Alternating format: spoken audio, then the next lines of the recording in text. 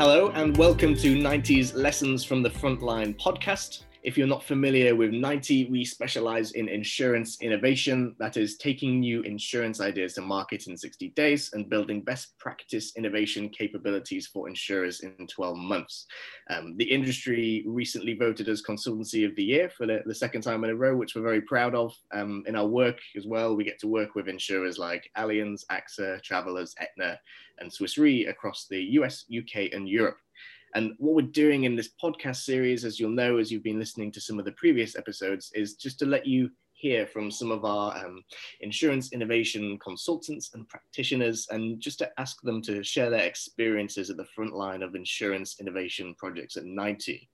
So welcome, I'm Dan Webster. I'm an innovation consultant at 90. And today we've got a bit of a special episode where we'll be talking through the Idea Pulse 2021, where if you've been on the 90 newsletter and websites and events recently, you'll know was launched a couple of weeks ago. So today I'm joined here by Dan White, managing partner at 90, and we'll be talking about this topic of the Idea Pulse 2021. So welcome, Dan. Thanks for joining me today. Thank you for having me. No problem. So I'm looking forward to getting into this conversation. So I think a good place to start here would be, just for those who don't know, would you mind giving an introduction to yourself and then perhaps what your work has been on the Idea Pulse 2021? Of course. So Dan White, managing partner at 90. My role here really is looking after a couple of things. First is our US HQ'd clients, people like Travelers and Cigna and Aetna, Liberty Mutual and so on. And the second is with significant support from my team, and notably Eva Klebon-Dyer, leading on our research practice. And so the Idea Pulse that we'll be talking about today is something that I've sponsored within the business and have had a meaningful contribution to, though that there's been a significant number of people actually pulling this body of work together. Brilliant. So before we get into some of the deep content of it, I know there's a fun origin story behind the Idea Pulse, right, Dan? I wonder if you could give us a sense of the story there, where this came from. Yeah, well, listen, we're not a research company, right? We're not trying to be a research company. This is a piece of research, but it emanates from, if you like, an innate curiosity within us as a team at 90 about what are the ideas in insurance today. And the origin story behind this piece of work really was one of our consultants coming back from some ideation workshop and commenting that there are only five ideas in insurance today. And this comment really was triggered by them having been part of multiple ideation sessions across health and life and commercial P&C and reinsurance and so on. And ultimately seeing that you boiled most ideas down into five broad things. And so that started us on this journey of exploration around, is that true? Are there just five fundamental ideas in insurance today? And what would we find if we were to look at the global insurance sector, look at the ideas that are coming from it, and do some analysis on that? So that's the background here. Absolutely. And it's quite a provocative statement, that really, but there is only five ideas live in insurance innovation today, and quite a dismal one as well, perhaps. I seem to remember some of those five ideas being around, I think product bundling was one, value-added risk mitigation services, on-off personalized risk. And I mean, I'm sure some of our listeners here could guess some of the remaining ones. Hot topics, often things that may be on the conference circuits and on people's lips a lot of the time. So this is a good starting point. And as this study progressed, what were some of the sources, Dan, and people that were drawn upon in order to start to give an answer to this question? Sure.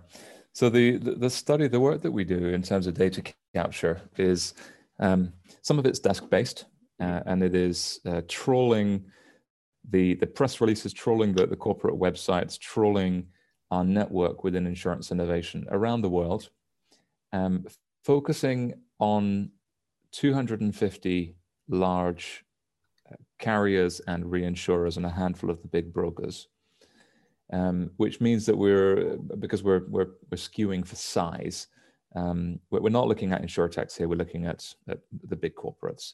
And that gives us a regional bias towards North America, Europe, and Asia. And so that's where, if you like, the concentration of ideas that we're examining is coming from.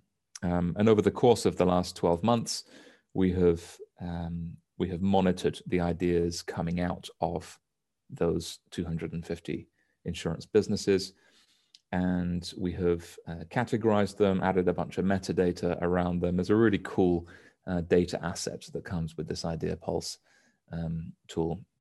And for this year's report, there are, I think it's about 600 ideas held within that, which are fully categorizable by line of business, by region, by type of technology, by partnership model, by type of innovation. So for instance, an operations innovation versus a distribution innovation versus a brand or product innovation and so on. So a very powerful data asset behind this.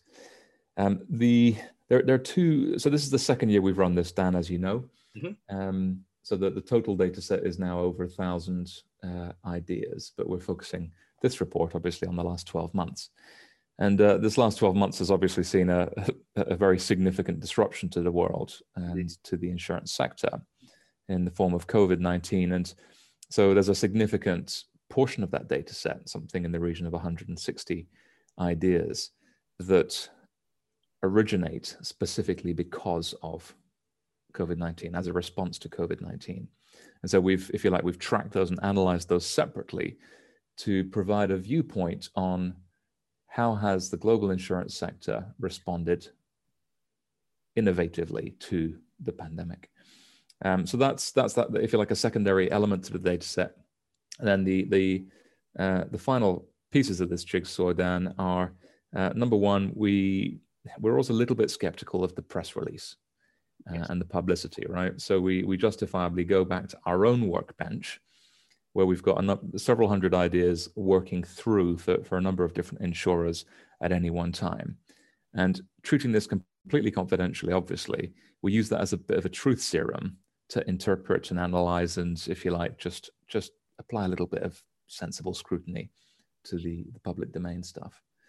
So that happens there. And then the final element is that we have a set of conversations, interviews, if you like, with a series of particularly chief innovation officers from around the sector, to capture their perspective on what's been going on, what they see as having been important, and the motivations that they're seeing in their own business. So that, if you like, that's the qualitative element of this that sits alongside the quantitative element, which is where a lot of the man-hours go.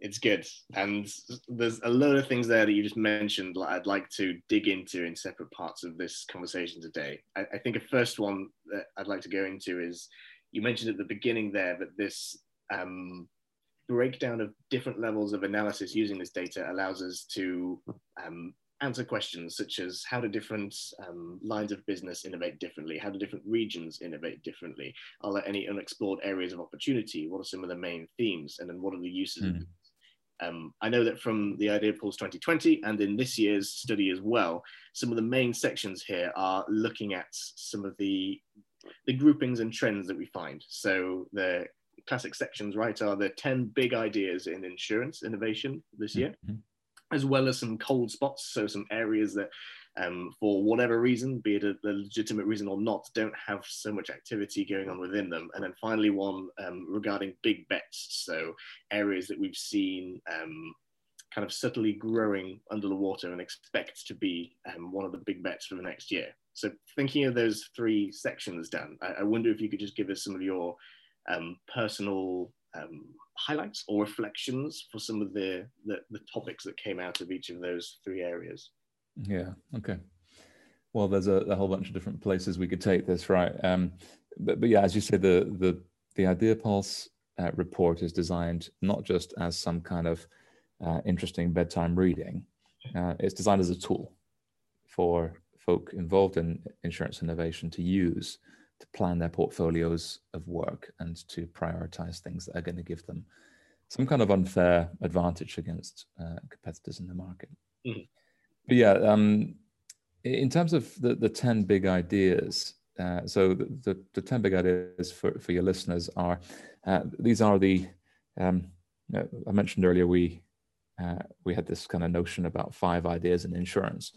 It turns out actually we can widen that a little bit, and when we look at a much larger data set, we see that there are a recurring set of ideas that are very similar in nature.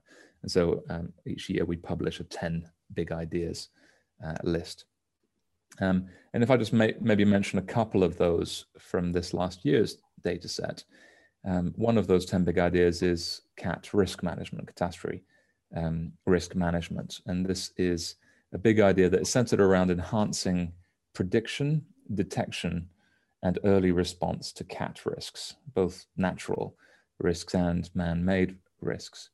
And now some of your listeners will be thinking, well, hang on, this is what insurance has been doing forever. And yes, it is. But I think what we see in the data set and from the qualitative conversations that we have, and when we look at our own workbench, what seems to be happening is that the risk determination models based on historical data around CAT events just haven't kept up.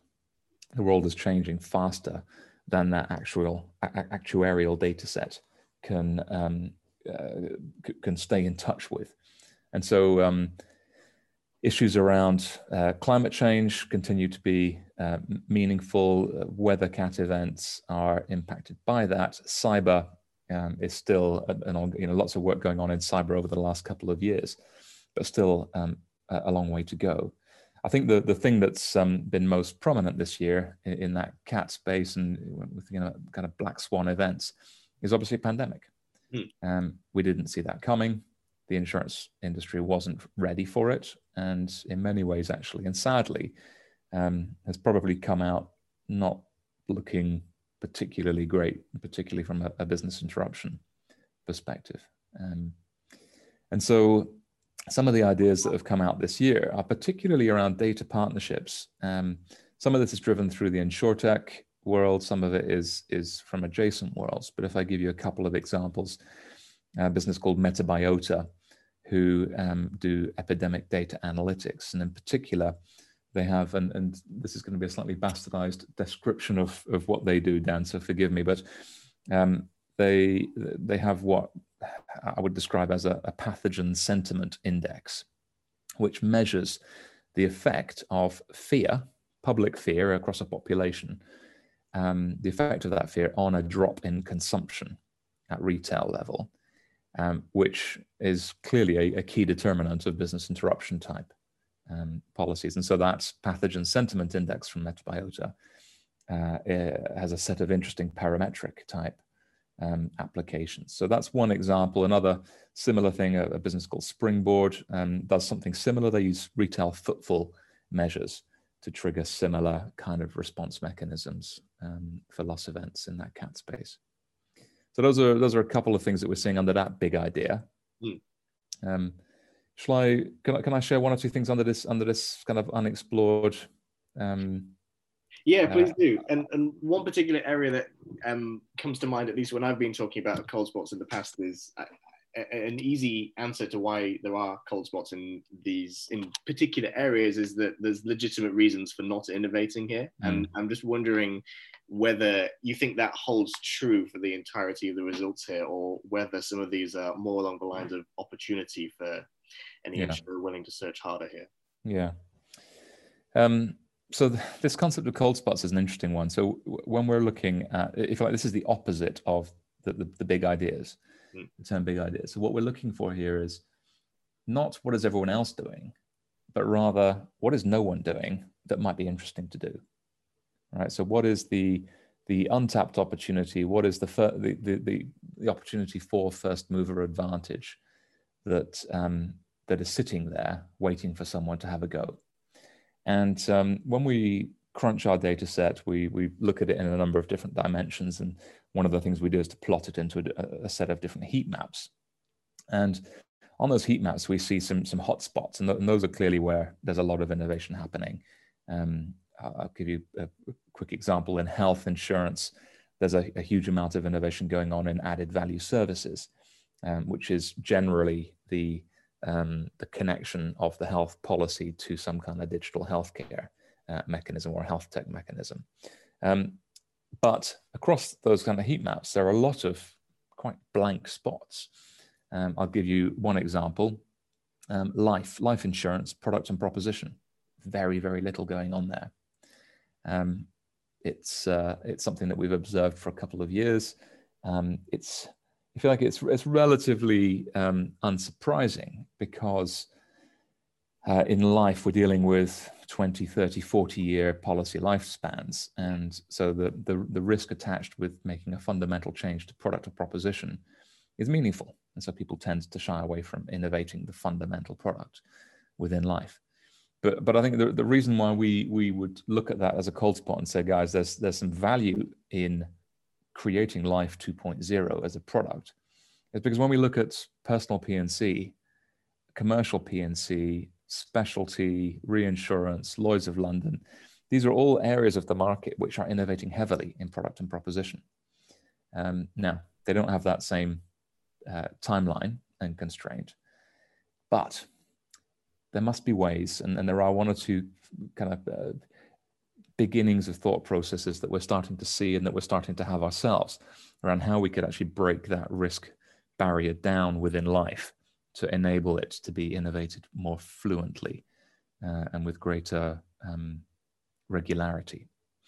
So that's one area of significant, where there's a significant gap. I would say, if I pick one or two others, if I look at the type of innovation around brand and marketing, that's an area which gets very little innovation at all, actually. Within the intermediated category, so particularly commercial P&C and life and specialty, we would suggest actually that for each of those businesses who are all looking to get closer to their customer, one of the best ways of doing that is going to be to innovate around the brand and marketing, to some degree in distribution as well. But there's stuff that can be done in a low tech or zero tech way, therefore low complexity and relatively low cost, that's going to actually improve their chances of getting cut through. So those are a couple of examples there, just pulled a little bit at random for you, Dan, around some of those cold spots. Cool. It's fascinating stuff, Dan. And before we get into this topic of big bets for 2021 and onwards, just thinking about the top 10 ideas for 2021 and these cold spots, I'm just wondering if you could give a perspective on what does this mean for insurance innovators if you were working within innovation and insurance? How do you take this kind of information, and then what do you do with it?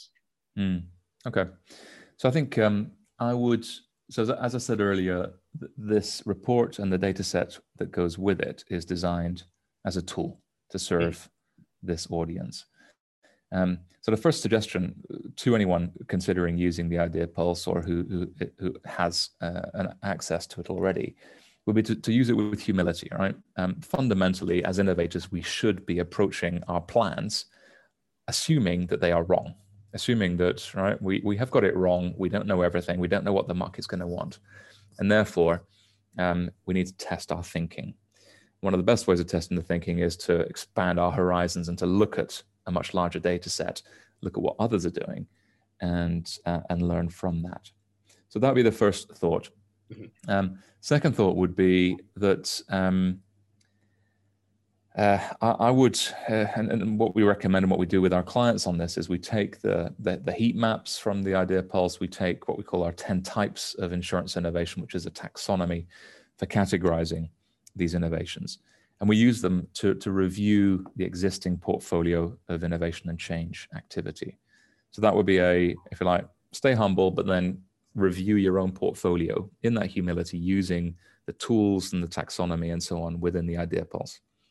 Then I would look at the big ideas from this last year, those 10 big ideas, and we would suggest that these are table stakes.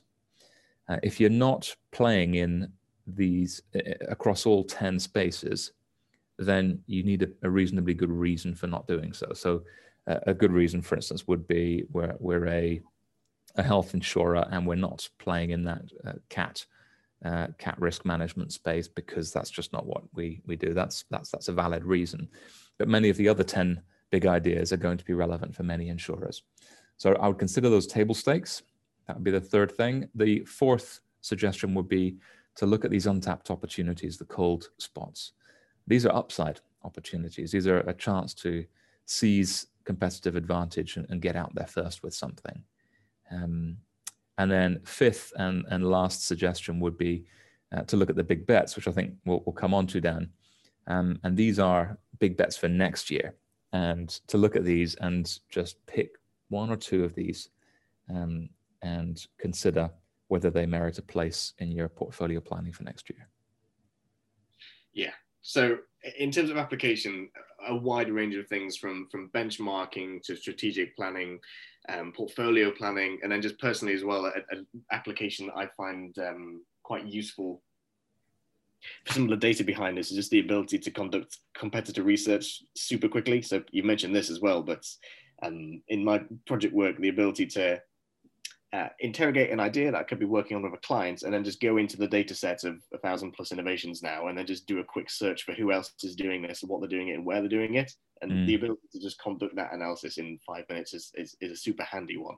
And I think that works as a good segue into the big bets now. So things that I know are ideas that have been growing subtly through the industry, but the momentum, our perspective is that it seemed to be increasing. And I know that you mentioned at the start that the reason for some of this might be influenced in part by the reality of COVID-19, the economic and otherwise prompts for that. But a question I wanted to ask you on this, Dan, is what would be some of your highlights of big bets for 2021?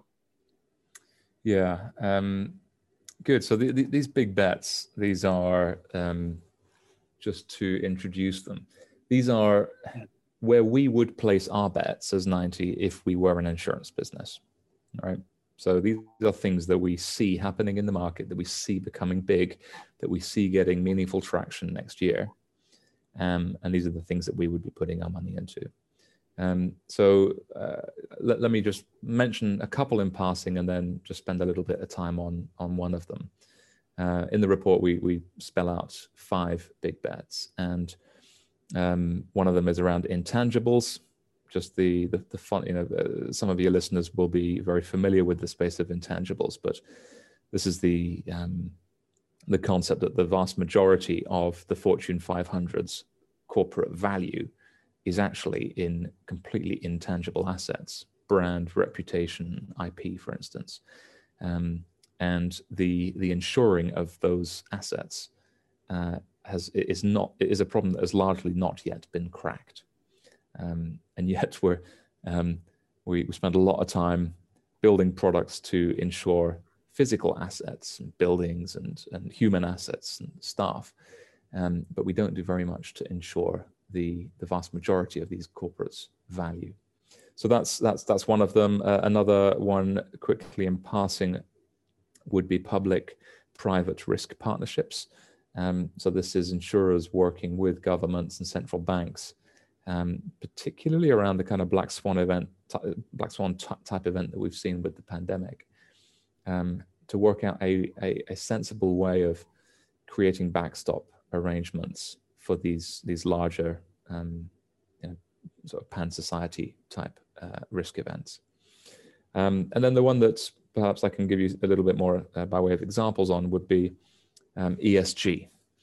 So one of our big bets for next year is ESG risks and sustainable insurance. So we believe fundamentally from everything we're seeing that sustainability and insurance with a social purpose will be one of the big bets in 2021. We're already seeing this happening. So the stark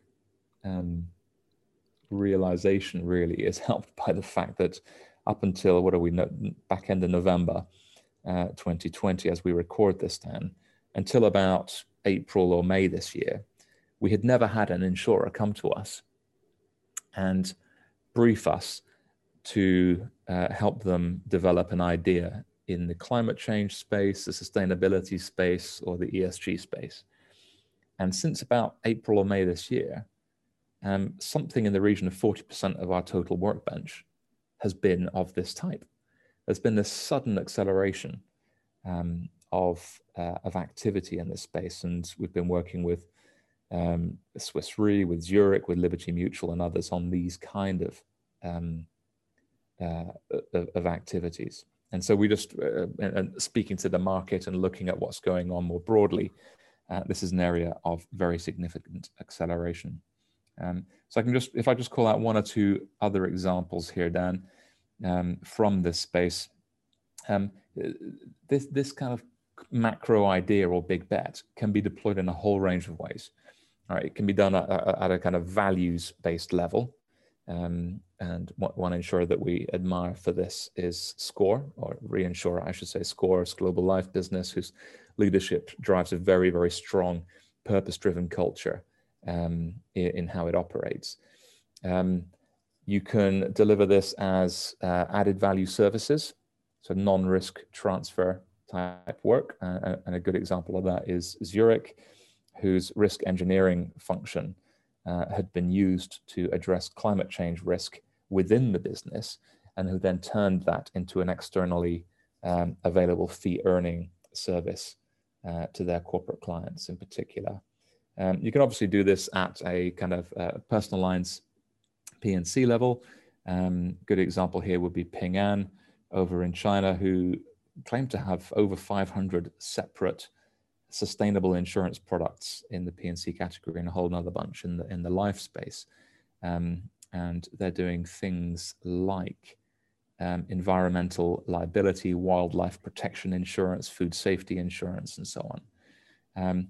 And then you can also go full ecosystem under this big bet. And a good example of that would be AXA, whose Excel business worked with the Gates Foundation, Gavi, who do the kind of global vaccine distribution, an IoT business called Parcel, and two or three other organizations to develop a solution, an insurance-backed solution to extend what's known as the cold chain, so the temperature-controlled logistics supply chain, to the most remote clinics in, take Africa as an example, for vaccine distribution.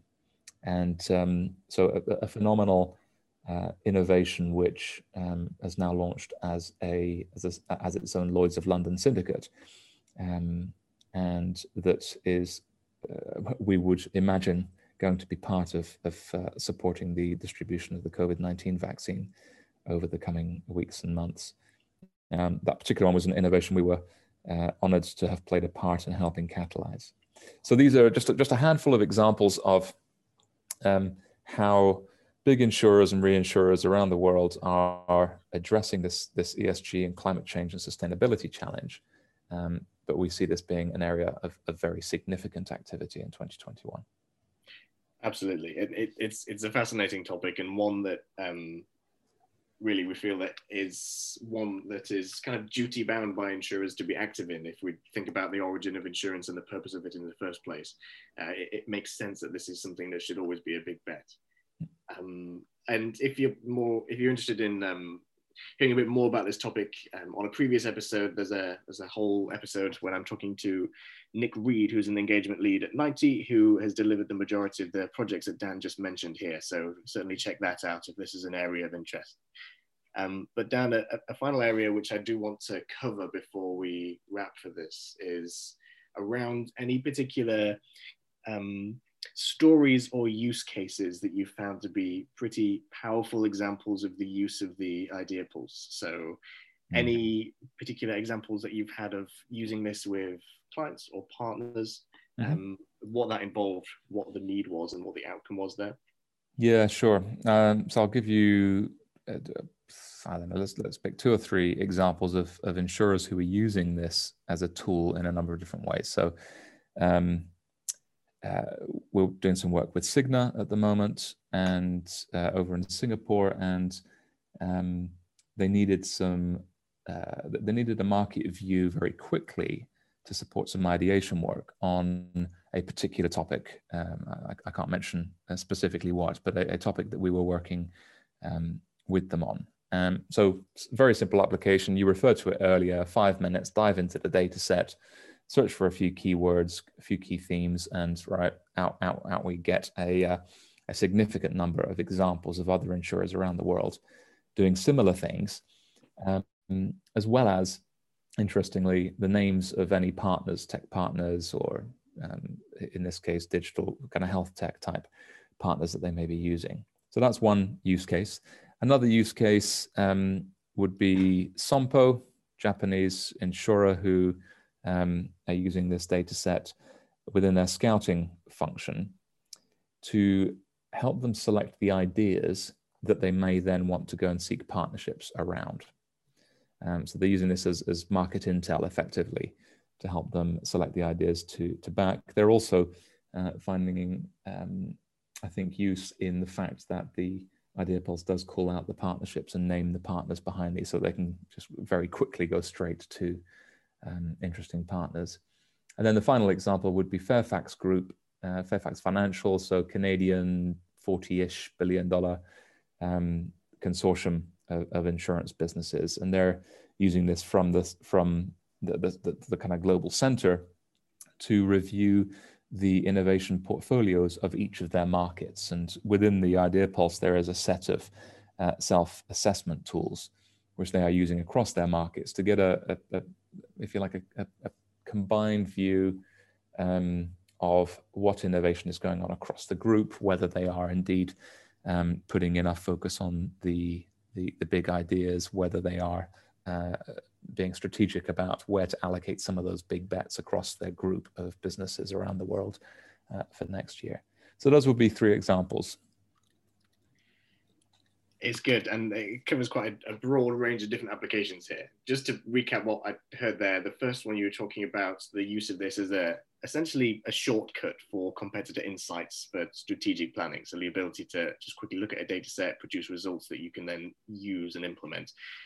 Additionally, the idea of using this for scouting for partnerships. Yes, all the data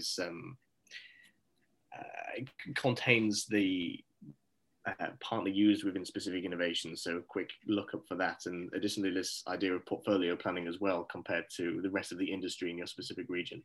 Some powerful applications there. So this is probably a good point to go into talking about how you can go and check some of this stuff out for yourself if this is interesting for you. So if any of those applications sound like ones that could be useful, please feel free to head to demos.90.com, and there you'll be able to book in a private 15-minute session with one of our research team, where they'll be able to walk you through the contents of the reports, show you the data, the categorization, the analysis that goes on behind that, and just give you more of a sense of what this looks like and how it could be applied to you and your organization.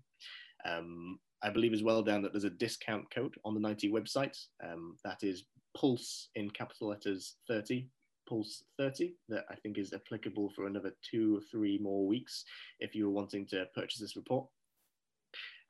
But whilst I've got you here, Dan, a final question that I did want to ask you was, from the many times that you've presented this report and that you've gone through sessions with clients where you've been using this data, what would be some of the most surprising or controversial nugget of information that you've presented from the findings of this so far? So I think for me, that would probably be the change that we have seen year on year in what we call our leaderboard. So the leaderboard is, if you like, we're trying to drive a little bit of friendly competition here between different categories of insurance. So personal P&C, commercial P&C, specialty, Lloyd's, reinsurance, life and health. And what's really surprised me for sure is that specialty, if like the bundle of specialty Lloyd's of London syndicates and reinsurers, that kind of that batch of insurance types, doubled the rate at which they were innovating year on year. So we measure what we call innovation intensity, which is a measure of how much innovation is going on within a particular category or space. And that doubled, and that's moved from somewhere back in the pack to the front of the pack. And so if you like, from just 2 or 3 years ago, I would never have put Lloyd's of London anywhere near the front of the pack from an innovation perspective. They're innovating now, or the insurers within it are innovating with a fluency. It's also driven quite heavily by the reinsurers, who are innovating at a rate and with an investment level which significantly outstrips primary carriers. The specialty carriers just doing so much in commercial P&C at the moment. It's one of the most fun spaces to be innovating right now, I believe. So yeah, that was a surprise. Doesn't mean, by the way, I should clarify, doesn't mean that all of that innovation is worthwhile and value adding. It just means that they're doing a lot more, and that's good. It's they had some catch up to do, and it's good to see them in that catch up mode. Excellent. And I think that final thought, that could serve as a topic for several more podcasts, but in terms of having to stick to our time here, I think that'll have to, for the time being, be a thought-provoking nugget for a wrap-up there. So all that leaves, Dan, is for me to thank you for joining me and talking about this topic today. It's a pleasure. Good stuff. So thank you, Dan, and for the listeners, for more specialist insurance innovation content. If you found this useful and looking for some more information on this that you can use, there's a load of tools and events that you can find on our website, which is 90.com, or of course get in touch with us at contact@90.com. And thank you for joining us today, and I'll see you on the next episode.